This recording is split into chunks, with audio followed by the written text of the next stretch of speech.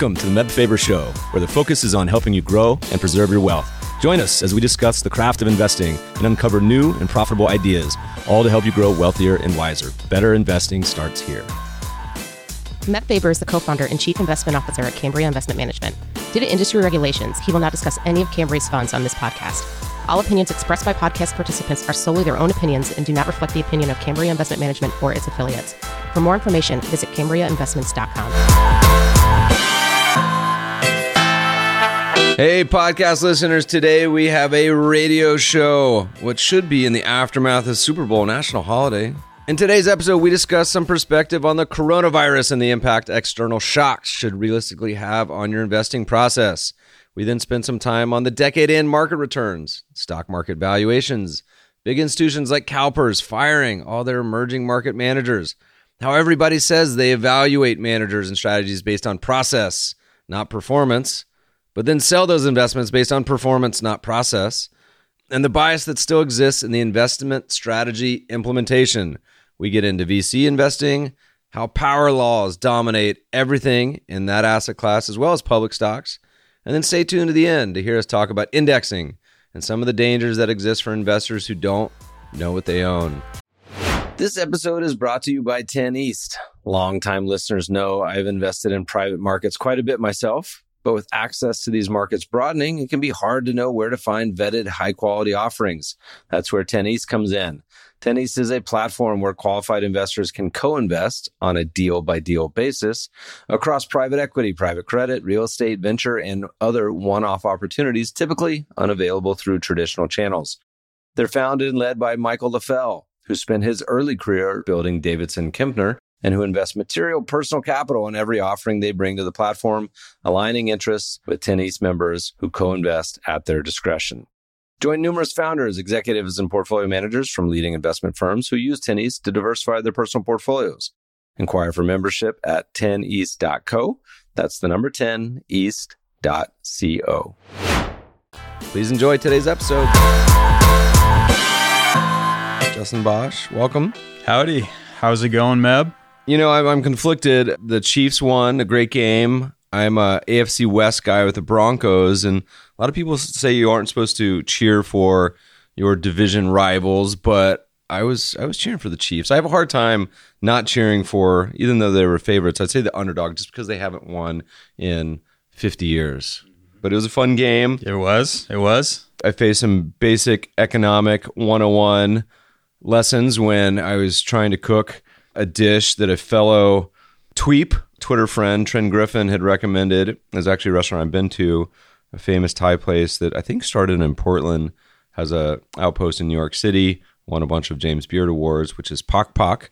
And they used to have a pop-up in LA. Anyway, they had some wings that I was going to make, which is kind of a fish sauce style Vietnamese wings. Spent the time to make actual marinade, and then sure enough, went to the store and wings sold out. Oh, no. No wings for anyone else. So I think we're going to try to make some sort of udon or something else tonight with the marinade. Can't let it go to waste. But otherwise, it was a fun game. Yeah. Great game. A lot of fun. And we're kicking off a brand new year, brand new decade. I know, man. It's finally easing in. You've been doing some travel. How many virus masks did you see on your various airplanes? Not as many as I expected.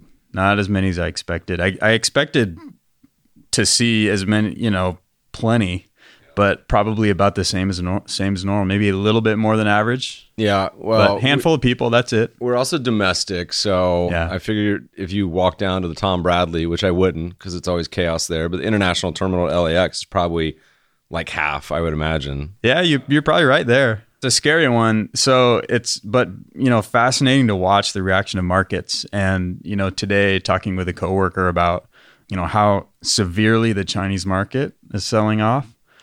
But it almost seems like we're kind of business as usual again here in the U.S. If you could look back over the past decade or couple decades of what is in the popular news flow, if you look at equity returns historically, I mean, my God, look at the things that had happened in the 20th century, whether it's been 2 world wars, even through the U.S. with various currency regimes, with Vietnam, with one thing after another. Every year it's something. And this kind of goes back in my mind to the old perspective we talk about when we talk about what matters in investing. And so, look, is coronavirus scary? Absolutely, because it's uncertain. It's very dramatic. You see pictures out of China, which isn't the most transparent country, about the cranes building the 1,000-person hospitals from scratch in like 7 days. And you hear a lot of scary stuff, and it is scary. I mean, look, virus and people getting sick and dying. I mean, think back all the movies we've seen, Pandemic and all these outbreak sort of movies. I was a biotech guy, and it certainly is scary, but you got to put it into perspective. So, when you think of something relative to, say, just the flu, and the flu, I had to look this up because I had a broad guess, but so coronavirus has killed about 500 people total so far that we know of, but even if you add another zero, the flu kills almost 50,000 people in the U.S. per year. Okay, that's really, really important perspective. Yeah, and so you think about a lot of things, and this goes back to the old, I mean, look, and there have been times that flu is terrible. The 1918 epidemic, which was something like a third of the world got infected, and something like 50 million people died across the world, I think. But even then, I think that the numbers in the U.S. were maybe only 500,000 or 1 million. But that was before a lot of people were getting vaccinated, worse sanitation, obviously much less information anyway. The point being is that when you put it in perspective relative to just the flu that everyone gets and doesn't get vaccinated against, it gives you a chance to step back and say, okay, that's worth knowing. That having been said, I think it's always the things that scare us. The Bill Gates example that we used to always give in the presentations we talked about on the podcast of, what kills the most people per year, and the things that everyone's scared about is snakes and lions and tigers and alligators. In reality, in order, it was like, I believe number one was obviously mosquitoes. Number two is other people. Somewhere in the top 5 was man's best friend, dog, like just things no one is afraid of. So the analogy we always give in markets is the things that are people are afraid of, whether it's coronavirus, elections, geopolitical, blah, blah, blah, doesn't really matter relative to doing dumb stuff, paying too much in fees, doing ill-advised tax move, have very suboptimally weighted portfolios, yada, yada, on and on. So anyway, as anything, it's always worth being mindful of, but there's plenty of things that are far more important in the long run. Yeah, and that ties into a lot of actually points I want to hit today. It brings up to me a good opportunity to sit back and think about a couple ways to play this. These are always good opportunities to look around and see, okay, what's moving, what's not, and remind ourselves, A, are we the kind of investor that's built to take advantage of those things, or is that our strategy? And B, if not, is it something that we should look at these and say, okay, good, I'm glad I know what's going on, doesn't impact my strategy at all? Or are there ways to take advantage of it? How can people, A, kind of think about this in terms of their investment strategy, and B, are there ways that we can build our these are obviously events that we can't foresee. We can't sit around at the end of 2019 or earlier and say, hey, in 2020, we're going to be scared by some virus that pops up out of XYZ country. What are the ways people can sort of protect themselves from things like this? So the first is to understand history and have a little perspective. I think that's paramount, and we're going to touch on this in a future podcast. We're going to record called the Case for Global Investing. But in general, understanding what's happened in the past. I mean, my God, you could look back at event scenarios across almost every possible world event over the past 120 years and see how equities responded in various, not just geopolitical, but economic environments, and start to tease out at least some baseline ideas and then how things would have played out. Most everyone thinks in terms of days, weeks, months, quarters, without looking out to the time frame of even years, but decades. And so if you look at this last decade, returns were pretty spectacular, not just in the U.S., but for a lot of asset classes. But the U.S. stocks was really the big winner. I was looking at a chart from December 2009 to December 2019 from Leuthold, and U.S. stocks did 13.6% per year. We talked about a bit this on Twitter. And if you look at sectors, I think the best performing sector, not surprising, was tech, consumer discretionary right up there, both printing around 17% per year. Also, not surprising, the worst, energy, down around 3% per year. But also, foreign stocks only did 6, emerging only 4. Commodities, the big stinker, -5 per year. On the aggregate, were almost 4% per year. But that's a mix of corporates and treasuries as well. So big standout from U.S. stocks. And the thing is, we look back and look forward. I said this on Twitter, but I asked something along the lines of, I was like, hey, as we look back over the past 20 years, what was actually the best performing asset class? And it was a poll, and the four choices were U.S. stocks, gold, emerging markets, and real estate. And when I finally answered and retweeted it, I think there was a couple thousand responses, and it's changed since because I gave away the answer. But the number one response was that U.S. stocks were the best performer over the last 20 years, when in reality they were the worst. Of those 4 assets, REITs, emerging markets, gold, and U.S. stocks were the worst performer. And why do people think that? Is because they extrapolate the recent past, and it's not even that recent, the last 10 years, the 2000 to 2009 was really the mirror image in a lot of ways of 2009 to 2019. So it's really easy for people to get sucked in and have this very sort of myopic vision of what happened recently to what happens in the future. But these outsized return years and decades, like this is normal for markets to be really volatile. The U.S. market did, I think, 30% last year. And I was laughing because if someone had compiled all of the forecasts for U.S. stocks for next year, and they all ranged, these were everyone, ranged from 10% all the way down to -4%. And the funny thing is, I said, I could beat all of these strategists with one simple idea, which would be, I actually forecast that U.S. stocks will do better than 10 or less than -4, which is, outside the range of everyone else, because it's actually pretty rare that that the returns fall in that range. It only happens 1 in 5 years.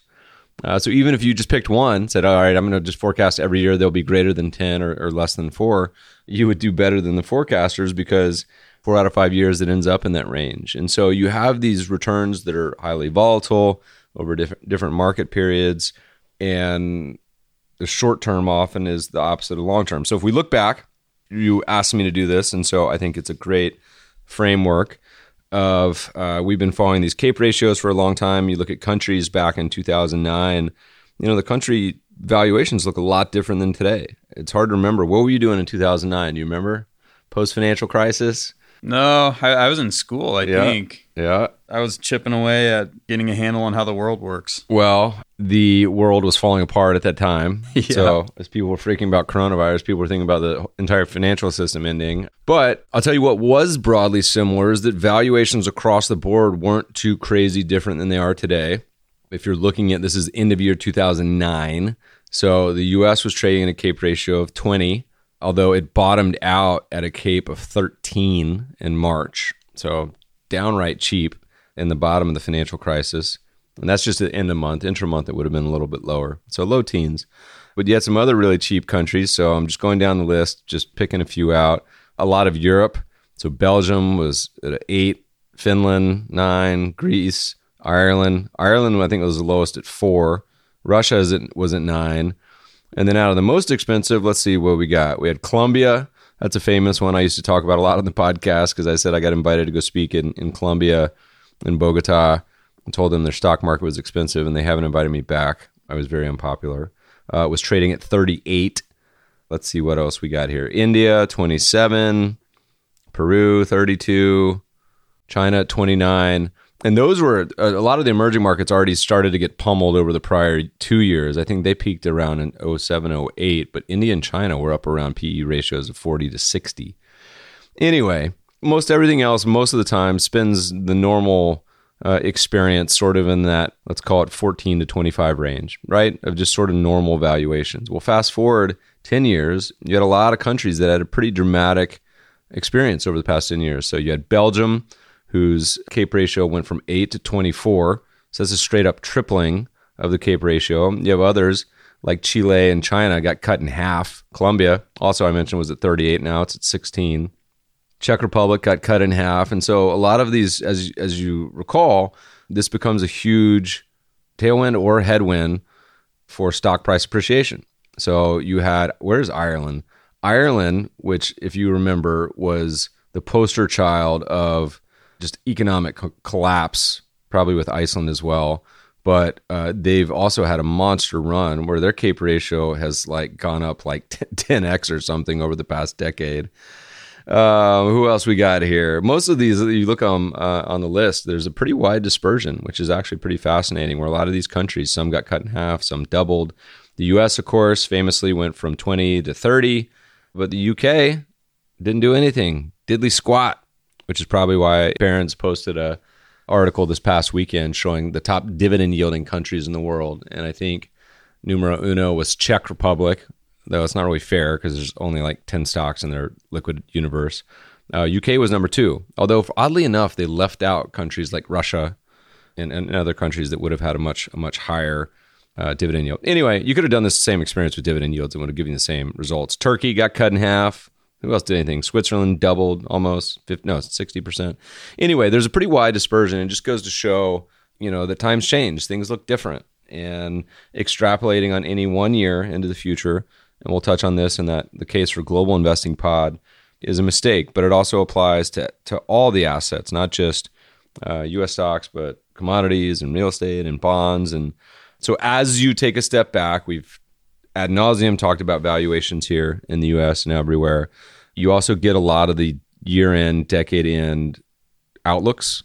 And so I read probably about 20, and they all tend to say the same thing. They add a couple spices each year.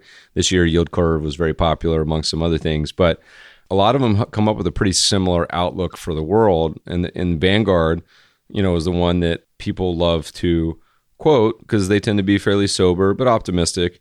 And they said for expectations over the next decade, globally diversified portfolio of 4.9%, which is better than your Bank of America account, but not the 10% a lot of people expect, which is where everyone tends to cluster and anchor on that number. On the average pension fund down around 7 or 8 or 6.5 if it's corporate pension fund. So expectations often are quite a bit loftier than the outlook from a lot of quant shops. Anyway, that's a long-winded answer of answering your question, but I think it's always useful time at year-end to reflect on what's going on in the world and your portfolio and everything else. Yeah, and thinking about process, you talked about valuations. That in itself can be a process to run a portfolio based on value investing, and it gives you some insight into where we are today and potentially what we might see in the future.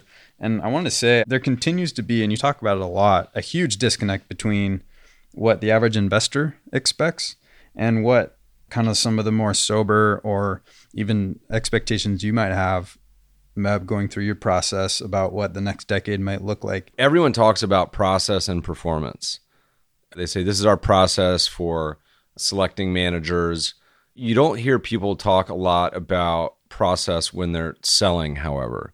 And let me give you an example. Someone allocates to a manager or fund. They had all the process. They run through all their DDQ. They almost never state what their process for then removing that manager is. The main reason they remove them is because they're underperforming. And if it's a strategy or an asset class, that's probably often the exact opposite time that you want to actually be doing it. And so you almost never hear someone, we had someone call us once and say this. They say, Meb, I just don't understand. Your fund is doing so much better than I expected. I'm concerned. Most people, it's only, hey, your fund's not doing whatever my expectations were, so I'm concerned. But no one gets upset when things are doing well. And so the process part of it, almost always on the sale side, is performance-based. So ask yourself, listeners, if you have a fund or a stock or an allocation, this is a great exercise, is when you buy it, write down what your sell criteria is. And if it's simply outperformance, realize that most asset classes and strategies can go well over 10 years underperforming their historical sort of return targets or generating any alpha. So if it's simply a performance-based sale, at least state it ahead of time. But in reality, for the most part, I'm interested in things that have done terrible I want to be allocating more to the asset classes that have a terrible 3, 5, 10-year track record. Now, the caveat on all this is I'm not spending a lot of time allocating to discretionary managers, and that's a whole nother ball of wax and so much harder because that's a moving target. And my God, I'm a quant, and thank the Lord, because I don't envy the allocators that are allocating to discretionary people, because you don't know what has changed, whether that manager's gotten a divorce, whether they've had a death in the family, whether they're just content in their wealth, whether they're gravitating more towards macro when they should be a stock picker. And that's a really hard thing. It's much easier to just say, hey, our emerging market's out of favor for the past 10 years. But tying this all back into what you talked about in the beginning is that having respect for history and expectations, but also on the fundamental side and the valuations, that at least gives you a common sense anchor to which to make judgments from. So most of the time, assets spend most of the time reasonably valued, but there's times when things go crazy. There was times when the U.S. traded at a 45 PE in 99 and Japan at 100 in the 80s. And so there's other times when things get down to the single digits. Russia is still trading a single digit CAPE ratio despite the fact it's outperforming the U.S. stock market over the last 5 years.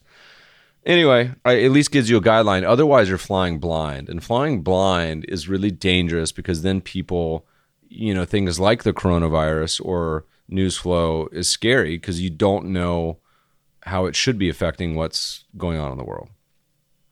Long-winded answer for you. No, all good. So I want to shift gears just a bit. You read an investment banking piece that talked about trend following weights, and that being, they had a big range here, but north of 50%.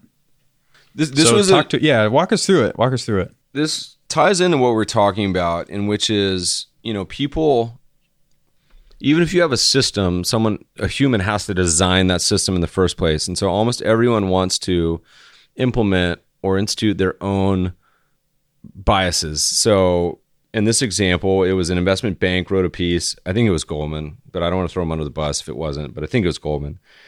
And they were running a study and I've seen this 1,000 times over in other studies and people writing it, and it's the same exact mindset, which is so weird, is if you come up with like the old school Markowitz mean variance optimizer, say, what's the best way to combine these 4, these 10, these 100 assets or strategies, right? And it's stocks, bonds, real estate, but at times they'll throw in active strategies like trend following, and you can come up with all sorts of different trend following indexes. I think the SocGen is the most famous, and say, how would it fit in? And the problem, and we've talked about this before, if you are an evidence-based investor, is that because trend following is so uncorrelated to a traditional portfolio, and if you were to blind the actual subjects and the actual inputs, it almost always spits out an enormous number that you should be allocating to trend following. But how many investors and allocators, CalPERS, all these other big endowments, how many of them do you know that allocate a huge portion to trend following? Well, almost none. And so the funny part about this paper, as I was reading it, and I've read this style paper before, is it spit out an optimal weight to trend following was 50 to 89%, which is most, if not all, of your portfolio. But they concluded that exercise led to an unrealistically large optimal weight, so then they must constrain it, which defeats the whole purpose of doing it in the first place, in my mind.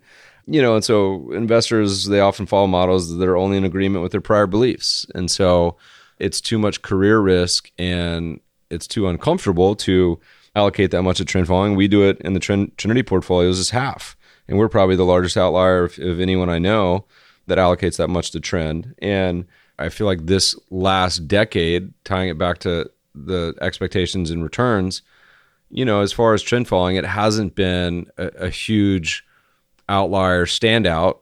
Anytime the U.S. equities are romping at 14% a year, it's hard to compare with anything, and really nothing did this past decade. But trend following in general, and there's a million different flavors, of course, but wasn't a huge standout. But the prior decade, it did great, 2000 2009. So anyway, it's just an interesting framework if you think about how people go about building portfolios, because you'll see a lot of these committees and institutions that manage hundreds of billions of dollars talk about this rigorous approach. And then if you look at the footnotes, say, oh, no, actually, we had to constrain trend following to 5% because otherwise that's unrealistic. Despite the fact that all market cap weighting is trend following anyway.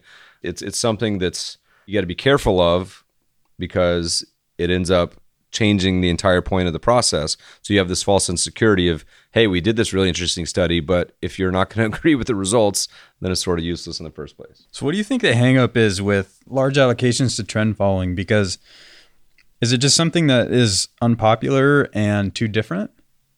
Because it seems odd that, there's a lot of things that could, you've talked a lot in the past about how, you bake in inflation and drawdowns, and there are many, many asset classes that are extremely risky when you kind of peel back the onion. Yeah, I think it's everything we've talked about. It's different. It's uncomfortable. I think for the same reason other strategies like concentrated value investing are hard. No one really wants to do it the way that it needs to be done to look different enough. So people are kind of okay with this closet index. People don't like looking too different.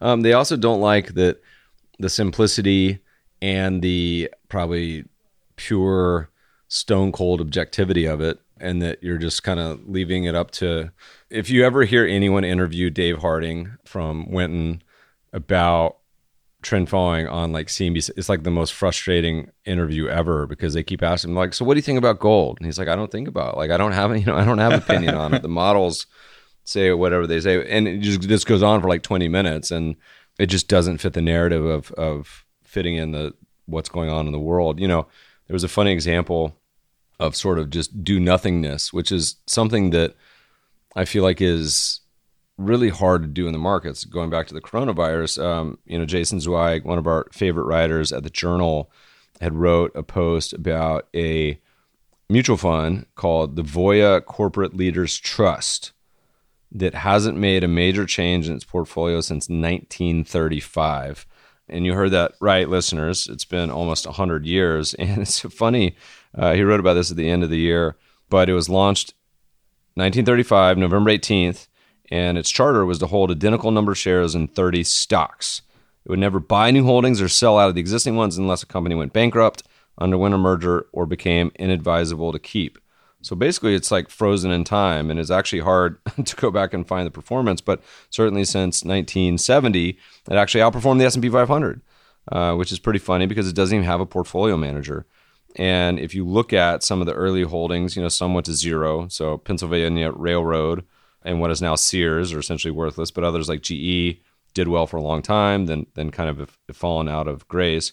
But it also ended up owning Berkshire and some other companies that did really well. Union Carbide morphed into Linde PLC, et cetera, et cetera. So it's still got 22 stocks and amazingly has almost $1 billion in assets, 59 basis points. It doesn't own any tech or healthcare, not surprisingly, because those weren't huge markets almost 100 years ago.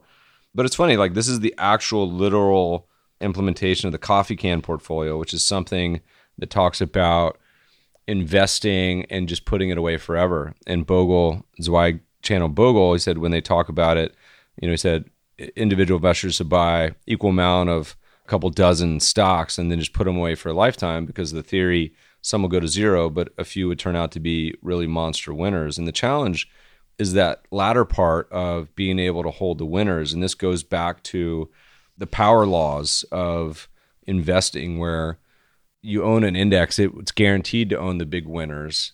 But if you do it where you're buying individual names, the challenge is selling those winners as they become the 5, 10, 50, 100, 1,000 baggers. Private equity has a hack that does it by, you can't sell it because private equity VC managers, you have to hold for the life of the fund, which is traditionally 10 years.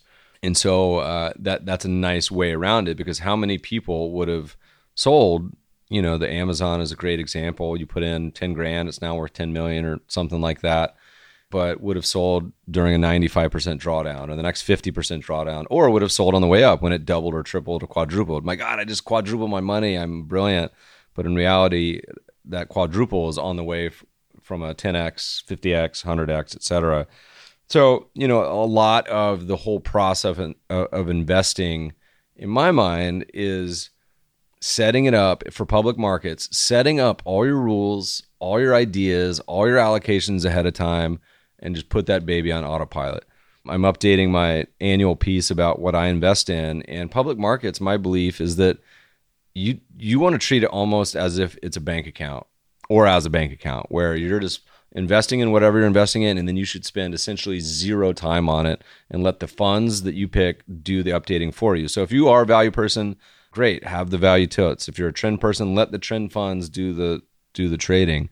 And in my mind, it's so much of a better mindset and of all the time and worry and fears spent mucking around with the portfolio. So that was kind of a long, windy answer to what you were talking about. But I think so many individuals and institutions, whether it's talking about the CalPERS or some of those ideas, it's just a never-ending temptation to muck around.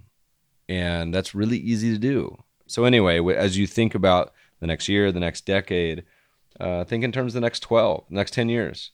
Is it something you can set up your allocation? Would you be okay Rip Van Winkling it and going away for 10 years? Many would probably say they would, but then of course they wouldn't in real life. Well, no, I appreciate that insight. And one of the most important, for me, a really important takeaway, and you hear this from trend followers a lot because I think it's kind of built into the DNA of those types of investors, is letting your winners run is really, really hard to do, especially for, folks who are value investors. I mean, the last thing you want to do is be,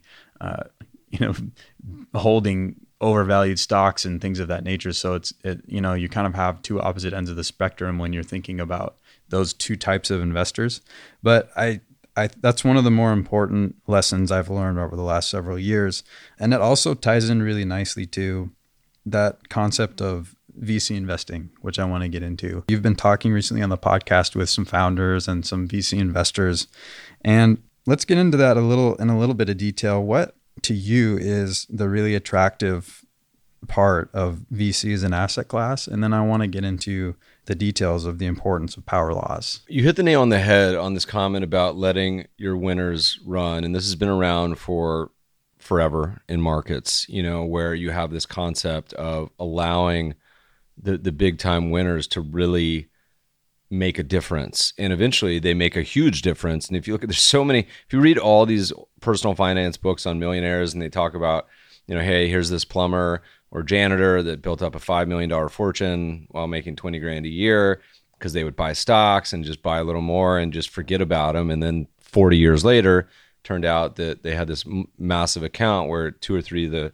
stocks were 98% of the account because the other 10 or 20 didn't do anything, but the big ones were monster winners and they never touched them. And so how do you set it up so that you give them room to breathe? And trend followers have a way to do that because they have objective rules. They'll sell it when it goes below its long-term trend. So you'll have markets that will go many, many years in a trend one way or the other. It's a pretty recent example. U.S. stocks have been trending up for a long time and commodities have been trending down. You haven't had to do a whole lot if you're trading agriculture, equities, or commodities because they've just continued to go to the floor, and same thing with energy. But the VCs have a way of doing it because they're private companies and they can't trade them. You can't. I mean, there's some secondary markets now that if you want to invest in companies that are probably in the hundreds of millions and up to maybe 5, 10, 20 billion range. You can see the old equities in ones we talked about and the like. And so their hack is just you let the winners ride because you don't have a choice. But the old Chris Meyer book and podcast we talked about where, he profiled the 100 bagger stocks. Most of these take 10 years plus. The fastest that anyone's ever done a 100 bagger, I think it might have been like Monster Beverage, which did it in like 4 years. But that's still a pretty long time for most people. So, VC is an asset class. I think it's tough because in private equity in general, and let's distinguish between the two. People say private equity, and they often mean both late stage buyout, which is what private equity kind of describes, and then also early stage venture capital. And, these are under the general asset class of equities. They're not a separate asset class, but they're a strategy within the asset class of owning businesses. And if you look at the most successful, there was a couple other stats I wanted to mention at one point. If you look at a lot of the most successful allocations, and so our bud Sam Rowe had tweeted this out about, the top portfolios, the highest net worth people. And of course, it's very heavy in equities. And then there's another one on the family offices, where the average wealth is $1 billion, and how they allocate their assets. And of course, they own a huge chunk in equities. They also own quite a bit in real assets in both cases, where it's real estate, which really is a business, just happens to be a house or commercial property, or owning businesses you can then rent out. But that's essentially a business as well. Anyway, so private equity and venture capital, you got to distinguish the two, because venture capital and angel investing is really investing in startups. And that is an area that they understand the power law dynamics probably more than anyone, where if you invest in 30, 50 companies, it's like one or two will determine your return. Another podcast guest, Jason Calacanis, had mentioned that in over, I think he said 200 companies he's invested in, 3 accounted for like 98%. And that's a great example, because one of them being Uber, which is probably at this point a 1,000 or 10,000 bagger, but it's had a lot of dilution, so I don't know where it would be, but it's certainly over 100 bagger. So they understand that. Now the challenge as the investor standpoint is, if you're an institution doing this through funds, can you identify the talent ahead of time? Does the asset class change? And I think the answer to a lot of those is it's complicated. With the private equity side, I think the research is getting more and more and more and more in favor of the fact that you can replicate the late stage leverage buyouts with public equities. And there's been about a dozen academic papers on the topic. We've had Dan Rasmussen on the podcast where he talked about it. I'm a little biased because we have a fund file that would do a similar sort of concept. And the reality is that it's essentially small cap value, and then choosing to explicitly or implicitly add leverage to that. You can do it by leveraging the whole portfolio or buying companies that have higher debt. You end up sort of in the same place, I think. But also that flows change factors. People ask us this a lot, where money in any one asset class will change it. So all the money that's gone into private equity, you can see this over the past 20 years.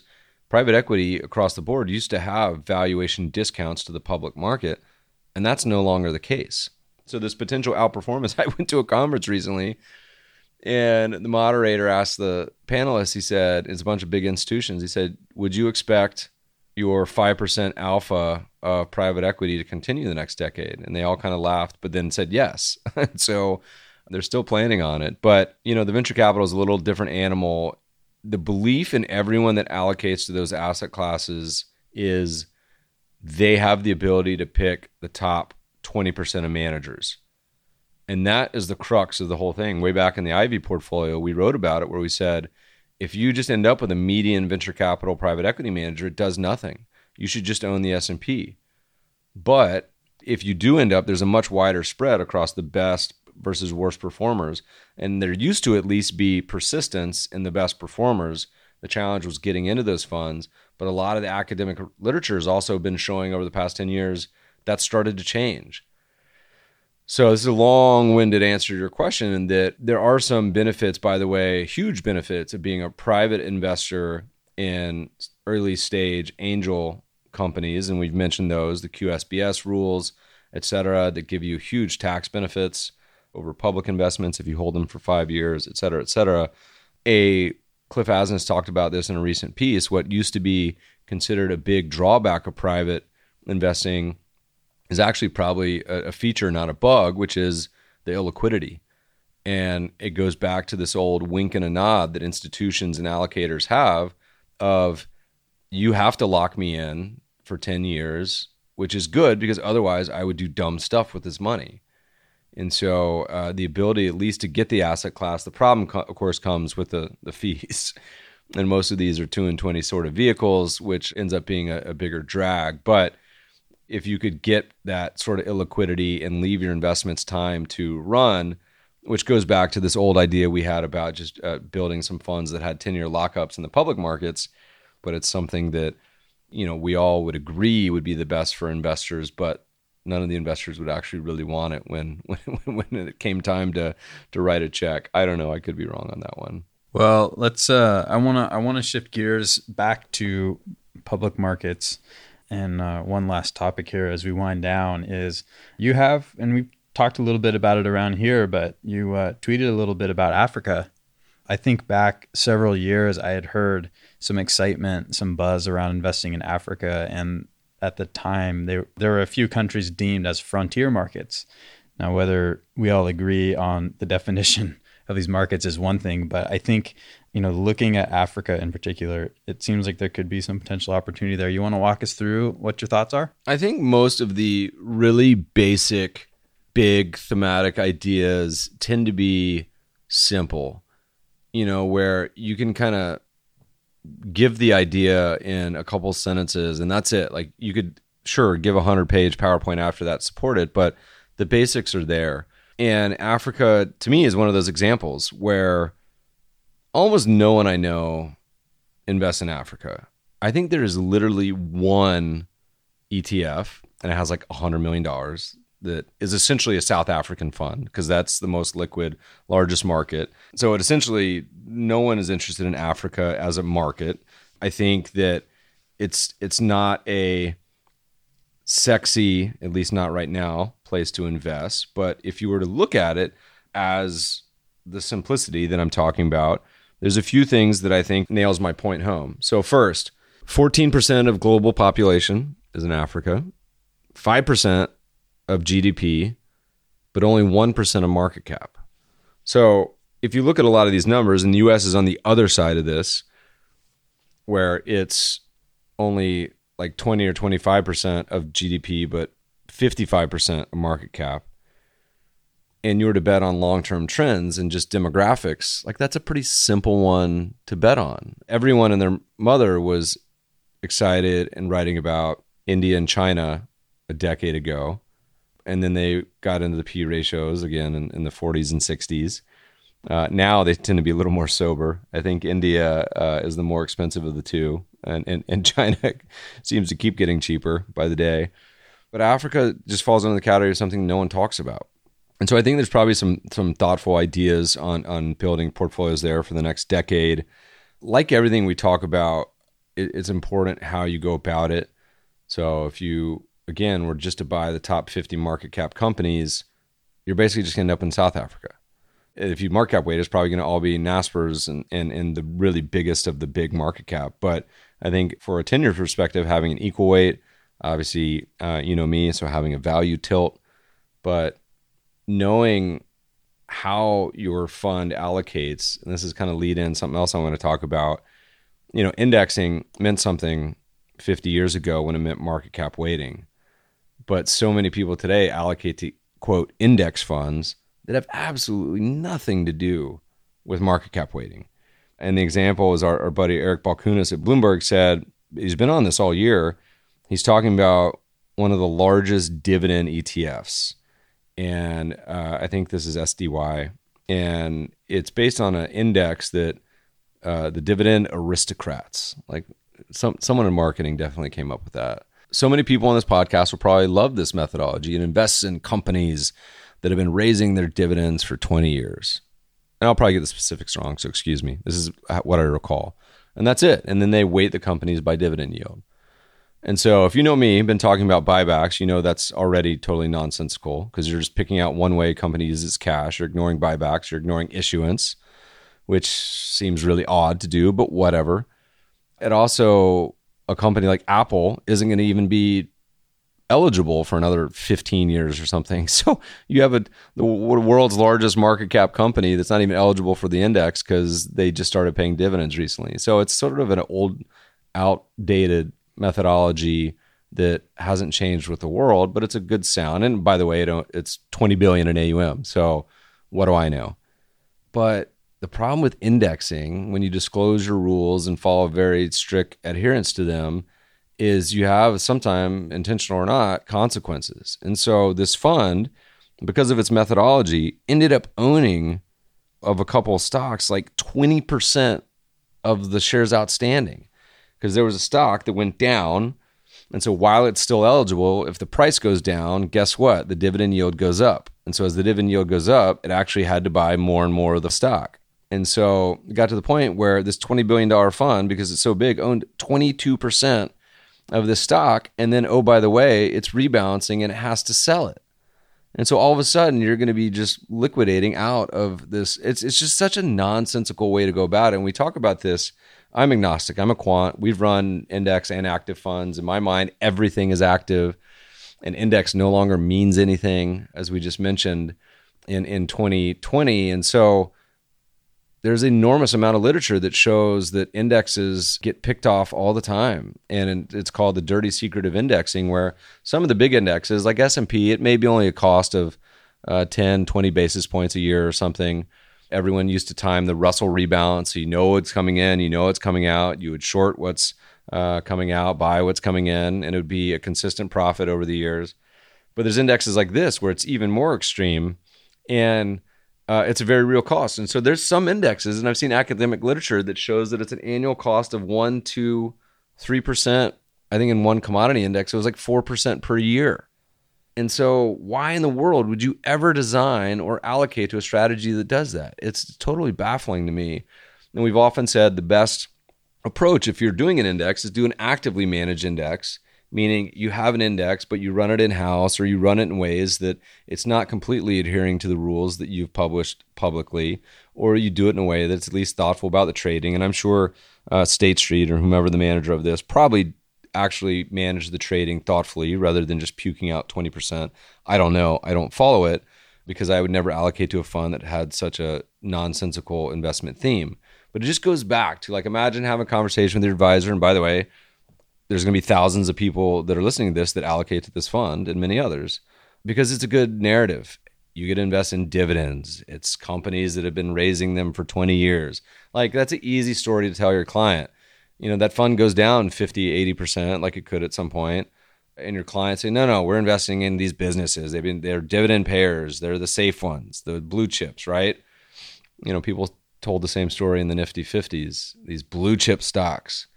But when you dig underneath, and when you should do this with all your funds and investing approaches, you realize that the reality is actually quite a bit different than probably what most people think it is. And if you were to tell someone, hey, do you know this been buying up 20% of the actual stock? People would say, that seems a little odd to me. So anyway, know what you own goes under that theme, and I think it's important. And a year in, decade in, a good time to reflect too. You know, we had two very brief mailbag. You guys got to send us some more mailbag questions. Justin's getting light on these. I asked on Twitter, shoot feedback at themebfabershow.com. But we had a couple, and you guys are, if you send me an email, DM me or shoot that to that email, we'll try to read some. Here's two real quick, because I think they're similar questions we get a lot.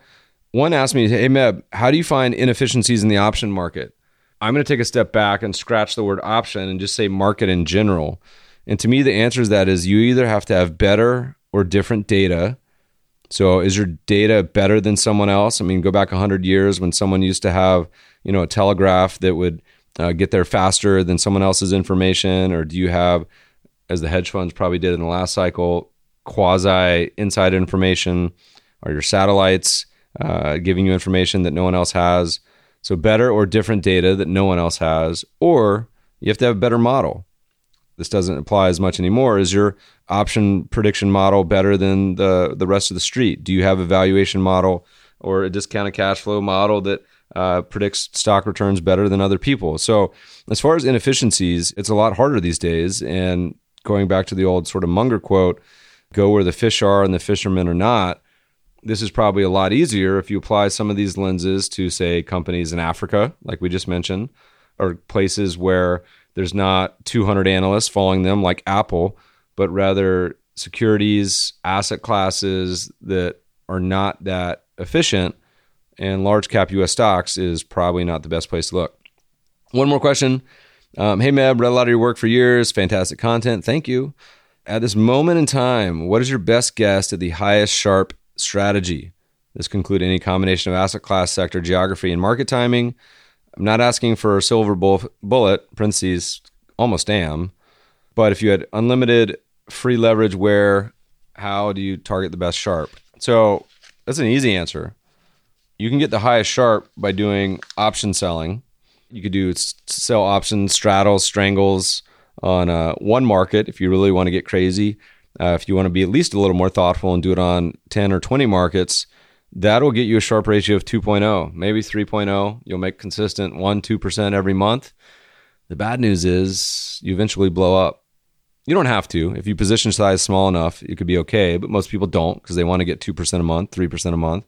If you can go Google option selling, probably Meb Faber, and get some old blog archives that show that I wrote about them in real time. We had profiled a bunch of option writers, and I said, these are eventually going to blow up. And I don't think any of them still exist because they all got taken to the cleaners. So that's certainly a strategy. Now, we actually did modeling on this when I still lived in Tahoe, is that if you actually did the option writing and biased it away from the direction of the trend, so if the trend in, say, oil is down, you would actually be selling options, the straddle or strangle, but bias it in the direction of the trend. So if the trend is down, you would probably be selling more calls than, say, puts.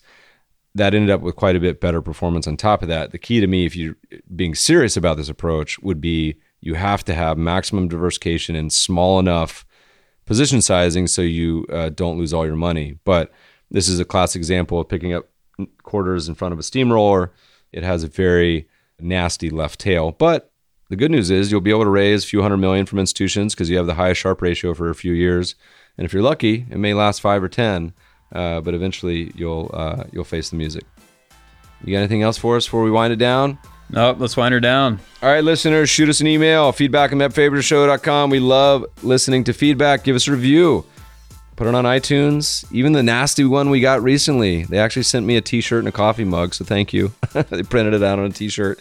Subscribe to the show on iTunes, Breaker, which is my current favorite. Thanks for listening, friends, and good investing.